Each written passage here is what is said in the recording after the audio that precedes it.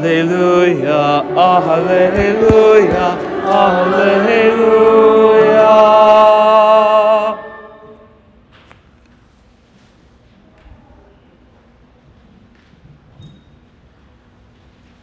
The Lord be with you. And with your spirit. A reading from the Holy Gospel according to John. Glory to you, O Lord.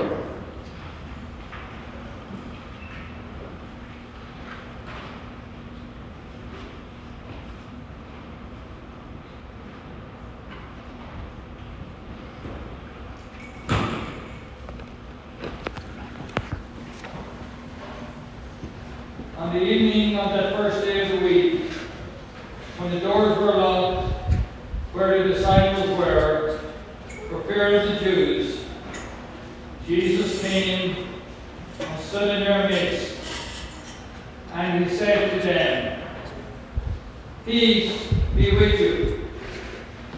When he had said this, he showed them his hands and his side. The disciples rejoiced when they saw the Lord. Jesus said to them again, "Peace be with you. As the Father has sent me, so I send you."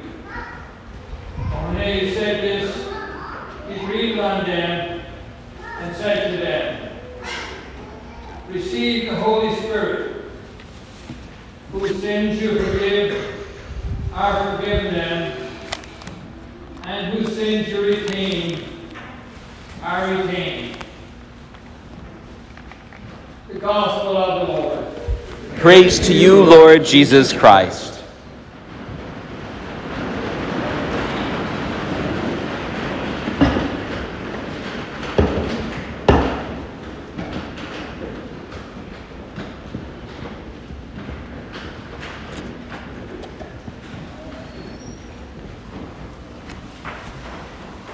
In just a few moments, several of our young people will receive the sacrament of confirmation.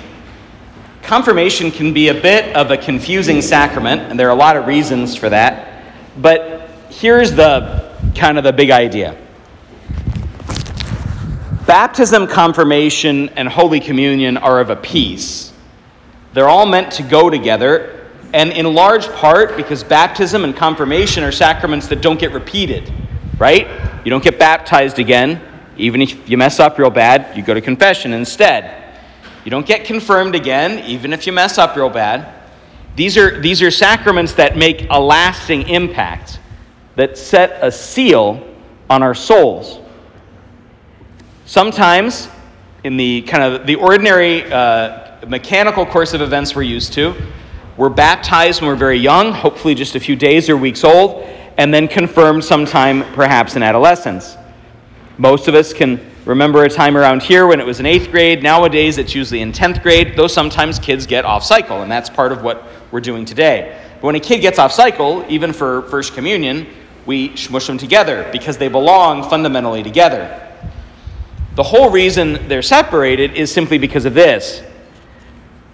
The Holy Spirit works on each of us in our own time, according to our own capacity and natural gifts. The gifts of the Spirit make themselves manifest over time. We baptized a baby at the last Mass.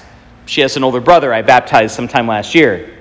Now, the older brother is just beginning to show his capacity to speak, to walk, to do the basic little human things that toddlers do, right? The baby who's just a couple weeks old, she's not doing any of that.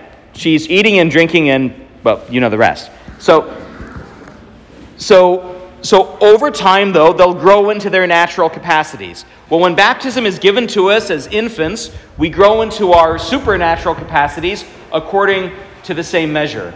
And so what confirmation does isn't bestow a spirit that wasn't given already.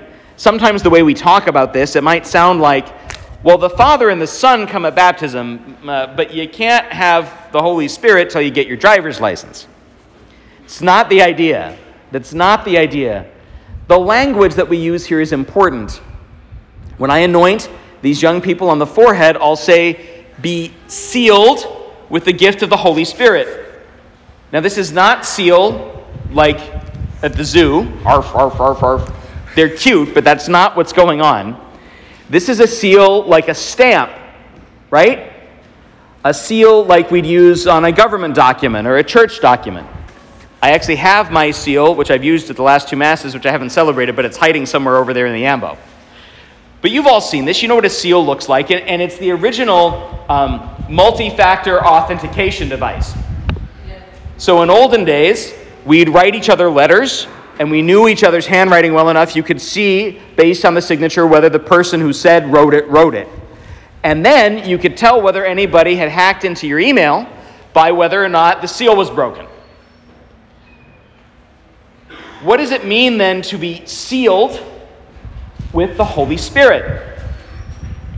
The seal which is imposed on the outside must mean that these, and each of us who has already been confirmed, has been sent. Otherwise, there'd be no reason to seal us. And it presumes there's somebody on the other end who will be able to recognize, validate, affirm the authenticity of the contents inside.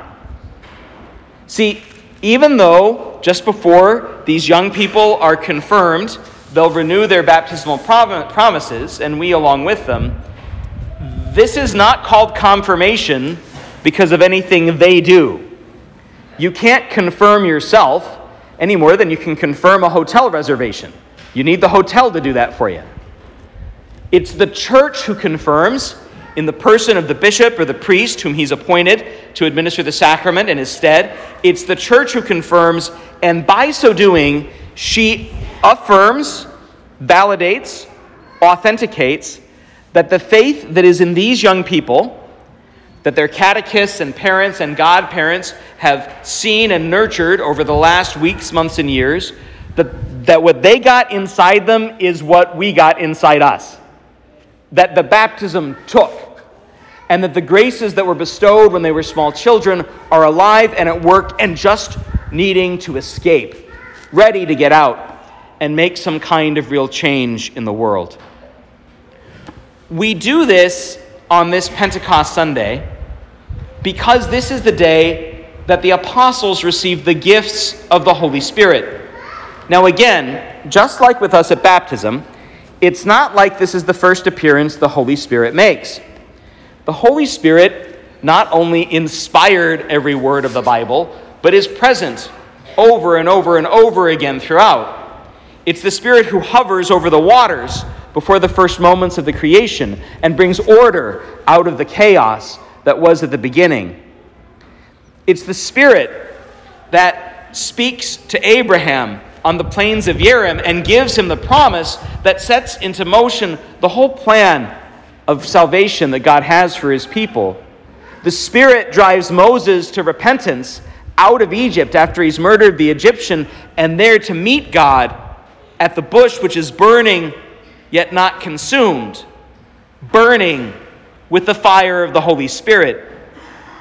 It's the Spirit that later has Moses tap the sea and split it in two, and then again 40 years later has Joshua do the same thing at the River Jordan.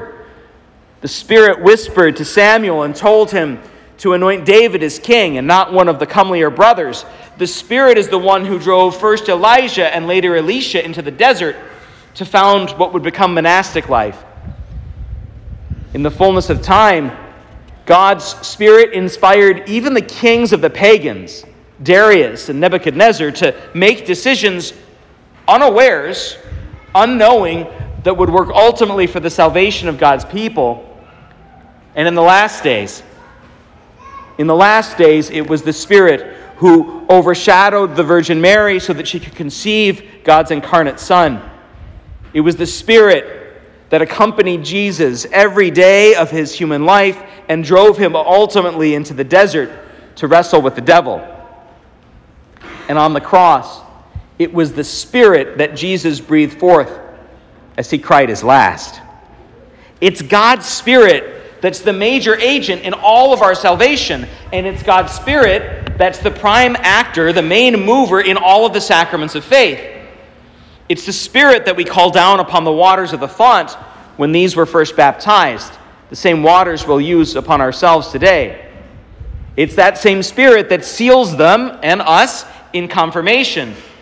And that Spirit transforms bread and wine every week into Holy Communion. God chooses to dispense His Spirit to make itself manifest on the Pentecost because the Pentecost was already a feast day. It's not just ours. It was a feast day for the Jews. That's why everybody's already there. It was the day that Moses had received the law.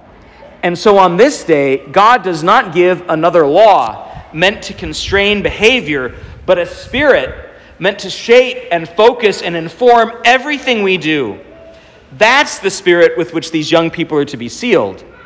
Not the spirit of inhibition or constraint, but a spirit of true liberty, of authentic freedom, the freedom to choose the good, the freedom to be saints. The room where the Holy Spirit came upon them, the upper room, the cenacle, was where Jesus celebrated the first Eucharist. Every week we encounter the Spirit, whether we mean to or not, as the gifts of bread and wine are transformed, and so, please God, are we. But its effectiveness, its fruitfulness, is ultimately up to us.